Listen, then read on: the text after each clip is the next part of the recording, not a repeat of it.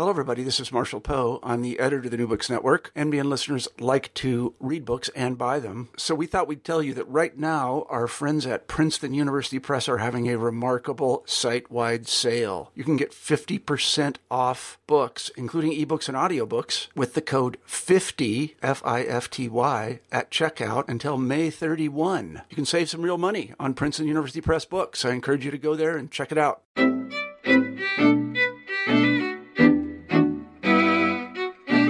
Hello, everybody, and welcome back to New Books in Jewish Studies. I'm Jason Schulman. We've got a great show for you today. My guest is Michael Satlow, who teaches at Brown University, here to talk about his new book, How the Bible Became Holy, out from 2014 from Yale University Press. Michael, welcome to New Books in Jewish Studies. Thank you for having me, Jason. It's great to have you. So the book is called How the Bible Became Holy. Before we get into the became holy part, maybe we should talk about the first part. What is the Bible? How did it get into its present form? And you say at the beginning of the book that it has sort of a peculiar form. So what can you say about that? Well, the Bible as it exists now is really very much an anthology of ancient Israelite writings. So if you take, let's say, from the Torah on through the beginning of the prophets, tell something of a narrative. But it's a disjointed narrative, and it's a narrative that anybody who has read the text itself knows it goes back and forth. It sometimes contradicts itself. It seems out of order at times. And from there, the text, the Bible seems to move to a series of books that are more or less, but not exactly chronological through the prophets. And then after that, you have this collection in the writing section. So it's a pretty strange anthology.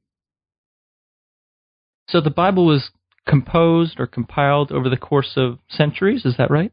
Yeah, many centuries and in many different stages. So I think that, you can look at different parts of the Bible as being, coming into being in different times and places. And then those pieces were stitched together. They were stitched together first into books, and the books eventually get accepted as authoritative by certain communities in different times and places. And ultimately, it doesn't reach its kind of full form until, well into the rabbinic period or really past that even, if you want to think about the final textual form of the Bible.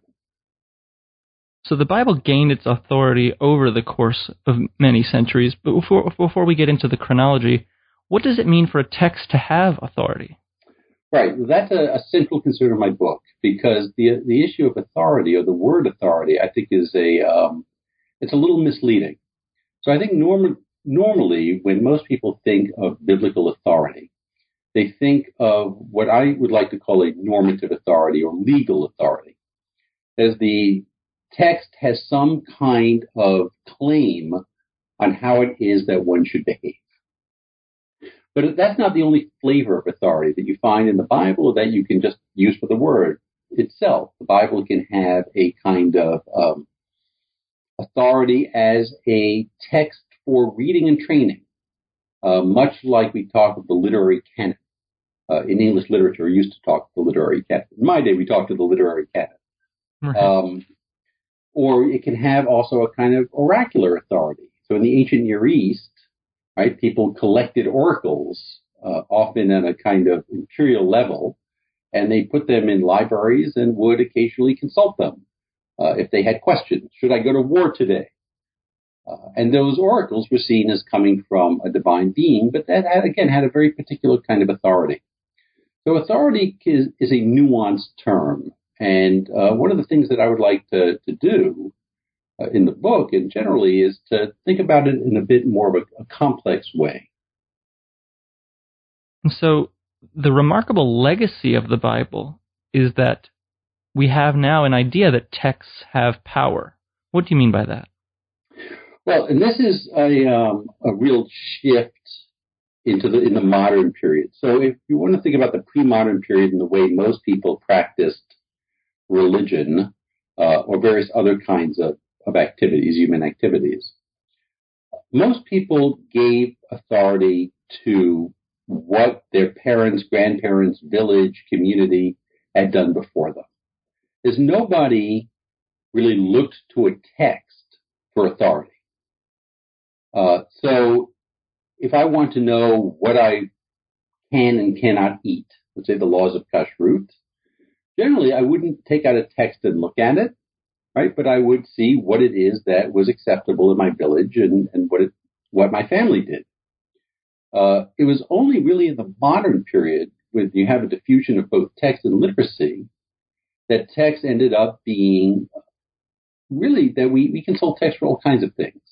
So we live in a very textual community, and that really was something that the book, or that the research for the book really drove home to me in a way that I hadn't really thought about very much before.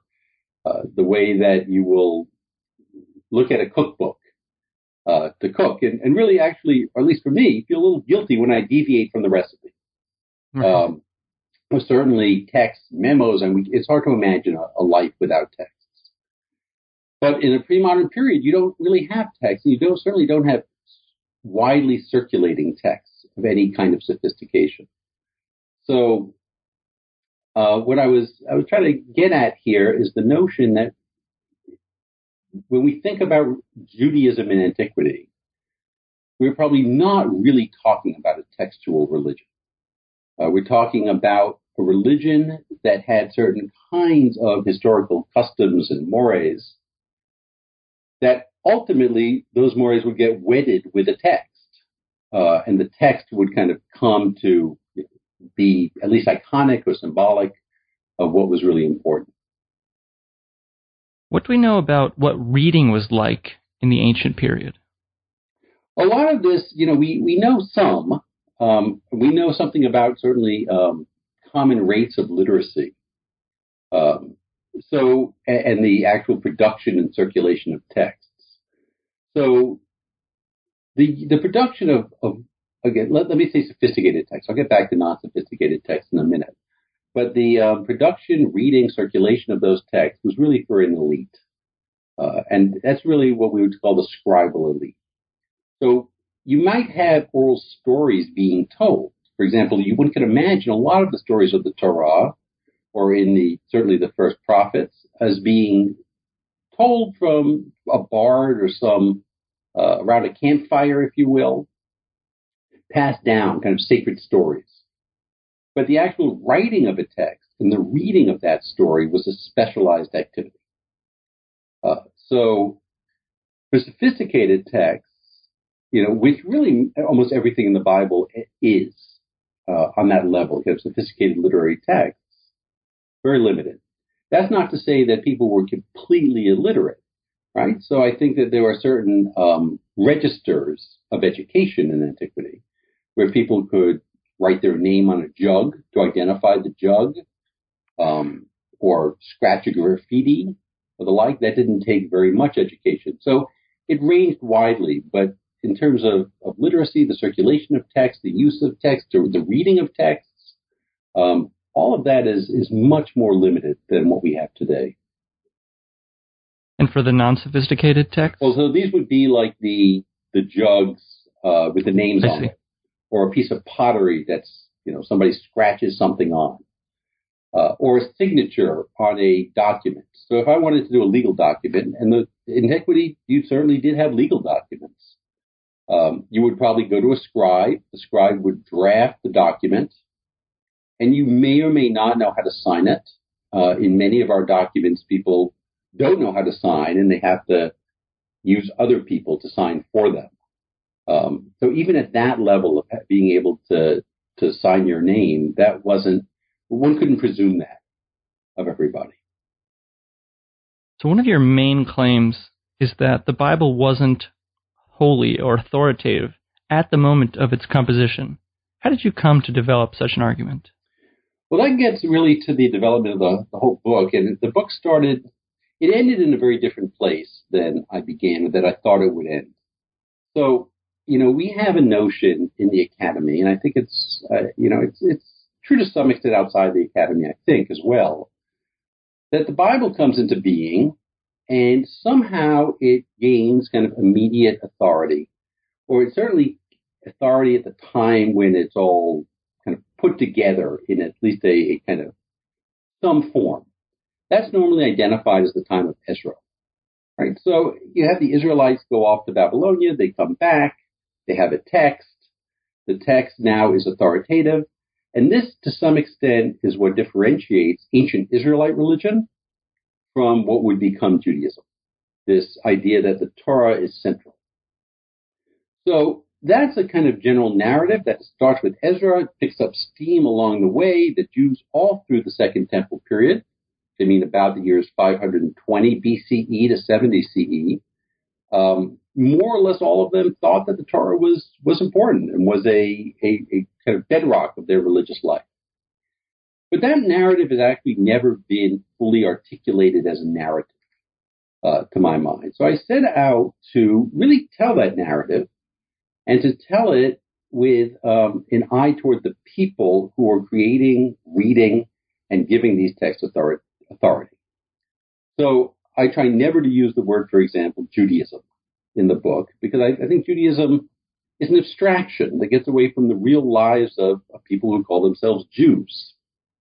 So rather than making those generalizations, I wanted to think about, kind of history from the ground up, as it were, in the nature of the text and reading.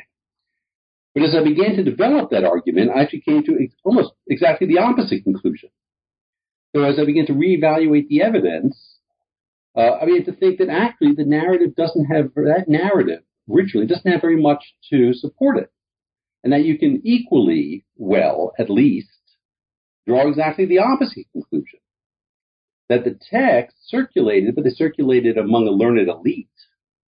And that most Jews actually didn't follow the Torah. They may very well not have heard of the Torah or the other parts of the Bible. But they, of course, practiced things that were in concert with that Torah, but those things came from customs of their community. They're kind of just historically what, as I said before, what they've always done.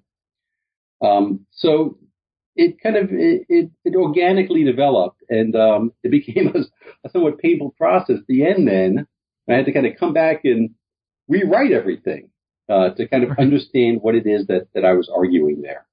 So that's the argument that I end up, the conclusions I end up coming to from this research. So let's dig into the three big parts of the book. The first part covers the Israelite, Judahite, and Persian periods. Give us just a broad overview of what's going on in those periods, and listeners might be interested to hear why were certain texts written and read at this point.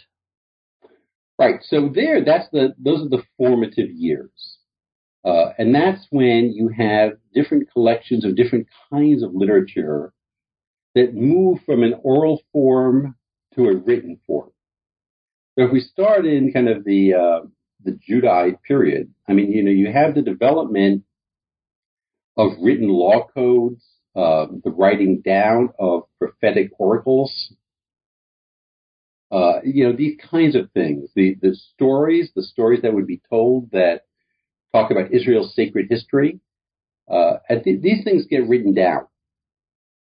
And they probably at this point get written down mainly, again, for scribal purposes. So scribes are really writing them for other scribes, or they're writing them as intellectual exercises. To give an example of that, because that's actually that was an interesting issue for me. If you look at the laws in Deuteronomy, for example, right, or anywhere in the Torah, they present themselves as the law of the land. But if you want to read them as the law of the land, you have to understand them within a historical context of a legal authority that would use those laws as the law. Now, it turns out that's not really how law was practiced in antiquity. So through all of antiquity, and this includes Hammurabi's code, generally, the way law was determined, if you had a dispute with your neighbor, you would go to the village elder. The disputants would lay out their claims, and the elder or elders, often in a public setting, would issue some kind of verdict that's based somewhat on precedent, but also in a way that deals with the entire social situation to avoid conflict within the village. What they do not do, and this is the critical point, is they do not look at a legal code or a set of laws and try to weigh the evidence against those laws. So you end up with a kind of fluid law with these kinds of legal codes that are written down, whether it's Hammurabi or in the Bible. They're ideological. They're not really meant to be practiced by the letter, but they're meant for some, from the authors of such a document, to kind of put themselves out as being just, and they are collections of precedents. And they are often there then kind of used by and copied by scribes, again, as kind of part of their legal training. So I stopped seeing, in that case, the legal parts of the Torah as being normative, as being actual law, and more as being scribal exercises. So that's really kind of what we end up with in Judah, especially as we get closer to the destruction of Jerusalem in 586. We actually have kind of a flowering of a literary culture of the elite. And these kinds of texts get written down, they get collected, they maybe get stitched together a little bit. What they don't do is they don't circulate, it appears, outside of these kind of rarefied circles. We go to Babylonia, right, where maybe some of these texts get stitched together more. Maybe the Torah emerges from Babylonia. I think it actually emerges a little later than that.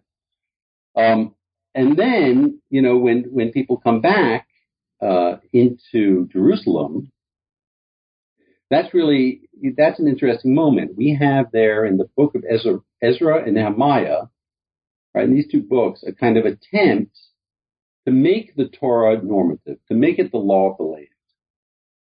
And what I argue is that if you read those accounts closely, you see that actually it failed. Much as perhaps in an earlier time, Josiah maybe tried the same thing back in Jerusalem before the destruction. But Ezra and Nehemiah, I think actually they tried and they failed to make Torah the law of the land. And from there, again, Torah kind of submerged again. And became, and in fact, all these documents, they go back to the archives, as it were, and become the preserve of scribes. And then in part two, the Greek period, the Greeks are, really interested in writing things down. How do the Israelites or the Judahites learn from that? Well, the Jews at that point, I think it's more of a matter of authority. You have these written texts now. And here, I think this is kind of the core of the book, is the Greek period, where you have two different kinds of developments going on. So the first development is really outside of the land of Israel. When the Torah, and the Torah is the first kind of section of what's today's Bible to get translated into Greek, gets translated into Greek in Alexandria. The big question in scholarship, why it gets translated, and there are basically two different opinions. One is the idea that the Jews in Egypt thought that the Torah was authoritative and they wanted their own copy because they couldn't read Hebrew very well. So they authorized that translation.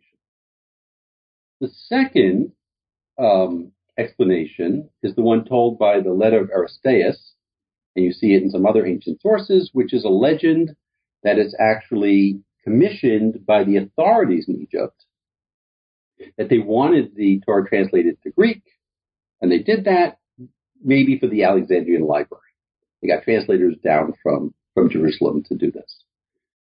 I think on the whole, scholarship has shifted to seeing the former, that is that the Jews commissioned it, as a bit more persuasive. I actually think that it's the other explanation, the first explanation, the letter of Aristeas, that's more likely. And you do this because if you think about whether the Jews wanted the Torah in Egypt, right, I think that you have to make a case, some kind of historical argument for showing how it is that these Jews thought that the Torah was actually important and why it is that they would want it translated. So if we go with that other narrative, as I do, and say that, well, it's the Greeks in Alexandria who actually translated, or commissioned rather, the Torah to be translated into Greek. The question is, does anybody read it? Or who reads it? And I don't think anybody does read it for quite some time, but then you begin to see a kind of explosive engagement with the Torah in the middle of the 2nd century BCE by Alexandrian Jews. And the reason for that, I think, kind of gets at your question, Jason, which is the Greek culture was very much centered around texts, especially at an elite level. And the central text of that was Homer. So if you were an intellectual in Alexandria and you wanted to gain social status, one way to get that was through an education that started with Homer. But Jews, to the extent that you had kind of elite intellectual Jews in Alexandria, couldn't gain status in the same way because Homer was not a suitable document for them. I think it's at that point they discover, really, that they have this text, the Septuagint, the Greek text, and they begin to engage it and play with it and work with it, much as the Greeks worked with Homer. So in that way, you begin to see the growth of the authority of the Greek version of the Torah in Alexandria, right? And that kind of mushrooms into this kind of literary authority. It's very interesting that, to our knowledge, the Jews of Egypt, in generally, did not look to the Torah as a book of law, with maybe one or two very small exceptions. Otherwise, we see them just using kind of the common Hellenistic law. But they did clearly look to the Torah as a source of pride, right, as a place in which they can engage intellectually. So that's one strain that goes on in the Hellenistic period. The second strain is within the land of Israel itself. And there you see a kind of growing movement, again, there's a split in the elites, and a growing movement to see the Torah as normatively authoritative. Should I develop that Sure. a little bit for you? Let's jump ahead to part 3, Okay. which is the Roman period, and how does that lead us into what we think of today in terms of Jews' appreciation and reverence for texts? Well, I think that you end up starting really in the 1st century of the Common Era. What's happened, let me just step back briefly into the Hellenistic period, because what has happened in the Hellenistic period, I think, within the land of Israel, is that the Sadducees, right, in a conflict, a power struggle with the Pharisees, begin to promote the authority of text. The Pharisees, and this is a somewhat radical and will be a controversial claim in the book, the Pharisees, I think, were keepers of the old guard. They were keepers of the oral tradition. They were keepers of a non-textual religion, whereas the Sadducees who push a textual religion. The Sadducees, in a sense, end up winning. They develop a kind of a sense that the Torah is a normative book, and they also promote it out into the beginnings of synagogues. We see the first synagogues in the land of Israel come in the 1st century of the Common Era, more or less, around that period of time. And we assume that one of the things that they do in those synagogues is, in fact, reading and explaining Torah. So once you begin to get that as a mode of diffusion, and people begin coming and listening, then that kind of spreads out in a way that Torah now becomes more authoritative. And that authority grows to the extent, of course, when you get to the rabbis, Torah is central. Right? That is the touchstone of their enterprise. So they develop that, massively, as it were. And once the rabbis themselves become more authoritative for the larger Jewish community, well, that's the breaking out, the final breaking out of Torah as and the whole Tanakh, the whole Jewish Bible, as an important text in Israel.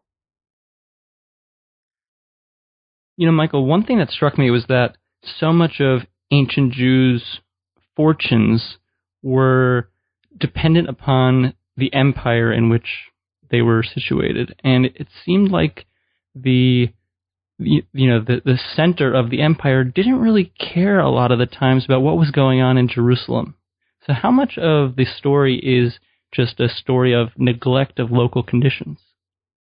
Well, I think that's absolutely right. empires in general don't care about a lot. I mean, what they care about are taxes and peace. So if their dependencies are, able to remit their taxes and they don't rebel, then empires tend to be happy. And they don't really care what they do. So I think that there are these movements in Jerusalem, especially, where we saw with Ezra, where maybe to make Torah law, but they fail under their own weight. So in the end, these are all internal developments. But you're right that the empire, whether they are Greeks or Romans, whatever, largely do not care about text and what Jews are actually doing. Right, I thought that was interesting. Okay, it's time now for the lightning round, as I'm calling it. So, Michael, what do you hope the impact of the book is? Well, I think that, as I mentioned before, that whole narrative of the power of Torah and the authority of Torah, it hasn't really been fully developed. It's been assumed. What I want to do in this book is to really question that assumption. Now, the book may be more or less compelling, the actual argument of it. But I think that what I want to do is to have people to recognize that they can't simply assume the hegemony of Torah, that such a case has to actually be argued for and made, because, now there's a kind of counter-narrative out there. How has researching and writing the book changed the way you see the world? I think a lot of it is, again, this tension of text and tradition. So it has attenuated me more to how textual we are. And it's opened up for me kind of other ways of thinking about tradition in a very non-textual way. So I think, looking back at antiquity and seeing a kind of a way in which religion was practiced that's very different from the way we do it today, to me was really enlightening. You finish your book talking about the U.S. Constitution. Are Americans particularly interested in textual authority? I think so. That in matters of law and perhaps even religion, I think they are. I think I'm certainly far from being a modern legal scholar. I know that if you take, for example, the Constitution and the reverence with which that document is both held and cited, and you compare it, for example, to the British legal system, which is built much more on a system of common law and precedent, I think that there may be some kind of significant difference here that could well trace back to Puritan emphasis on the Bible, right, as a written document. And that there may be something very much in the kind of American cultural history that lends us a little bit more to look at to written text, the rule of law, as being particularly important. So, Michael, if I'm at a cocktail party, what tidbit from the book can I use to impress someone? I like the one about biblical law, right? That biblical law was actually not meant to be practiced, but was meant as a kind of ideological composition. Mm-hmm. Mine is the Dead Sea Scrolls. Actually, very few complete scrolls. Most of the scrolls were tens of thousands of fragments of parchment. Yeah, and if you saw the Dead Sea Scrolls exhibit that recently came through the States, it was in I think it was in New York at the Discovery Center. I brought a class there to look at them. And they, too, were stunned. We talk about the Dead Sea Scrolls, but actually what you have are these tiny little fragments that they were displaying that you can barely read. Well, Michael, we've taken a lot of your time, so any parting thoughts you'd like to share, and what are you working on next? This ends up being a kind of first part of a longer project. So I, in general, am interested in Jewish social history, and especially religious history. What is it that Jews actually did in antiquity? So this, ended up being kind of an outgrowth of that interest for the early period.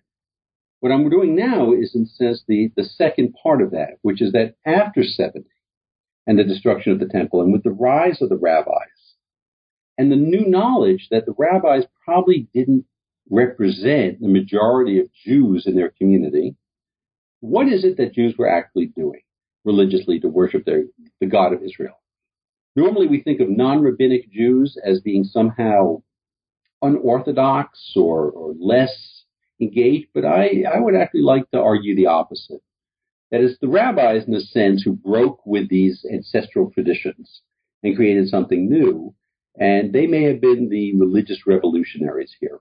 But that's in general, that's an argument that I need to think about more and develop. But in general, the project there is to really think about what it is that Jews did. I guess that's the parting thought that I think to me, was also kind of most interesting about working on this project, was that Judaism in antiquity or the present, right? It's not an abstraction as much as it is what it is that actual human beings do and why it is that they do them. And to think about that as having its own kind of authority that at least rivals textual authority. Michael, that sounds like a great project. I want to thank you for being on the show today. The book is How the Bible Became Holy. The author is Michael Satlow. Thank you for listening, and we'll see you next time. Thank you for joining us. Check us out at newbooksinjewishstudies.com. You can download the podcast on iTunes, check out our Facebook page, and follow us on Twitter at NewBooksJudaism. Got an idea for a book we should cover? Send us an email, newbooksinjewishstudies@gmail.com. We'll see you next time.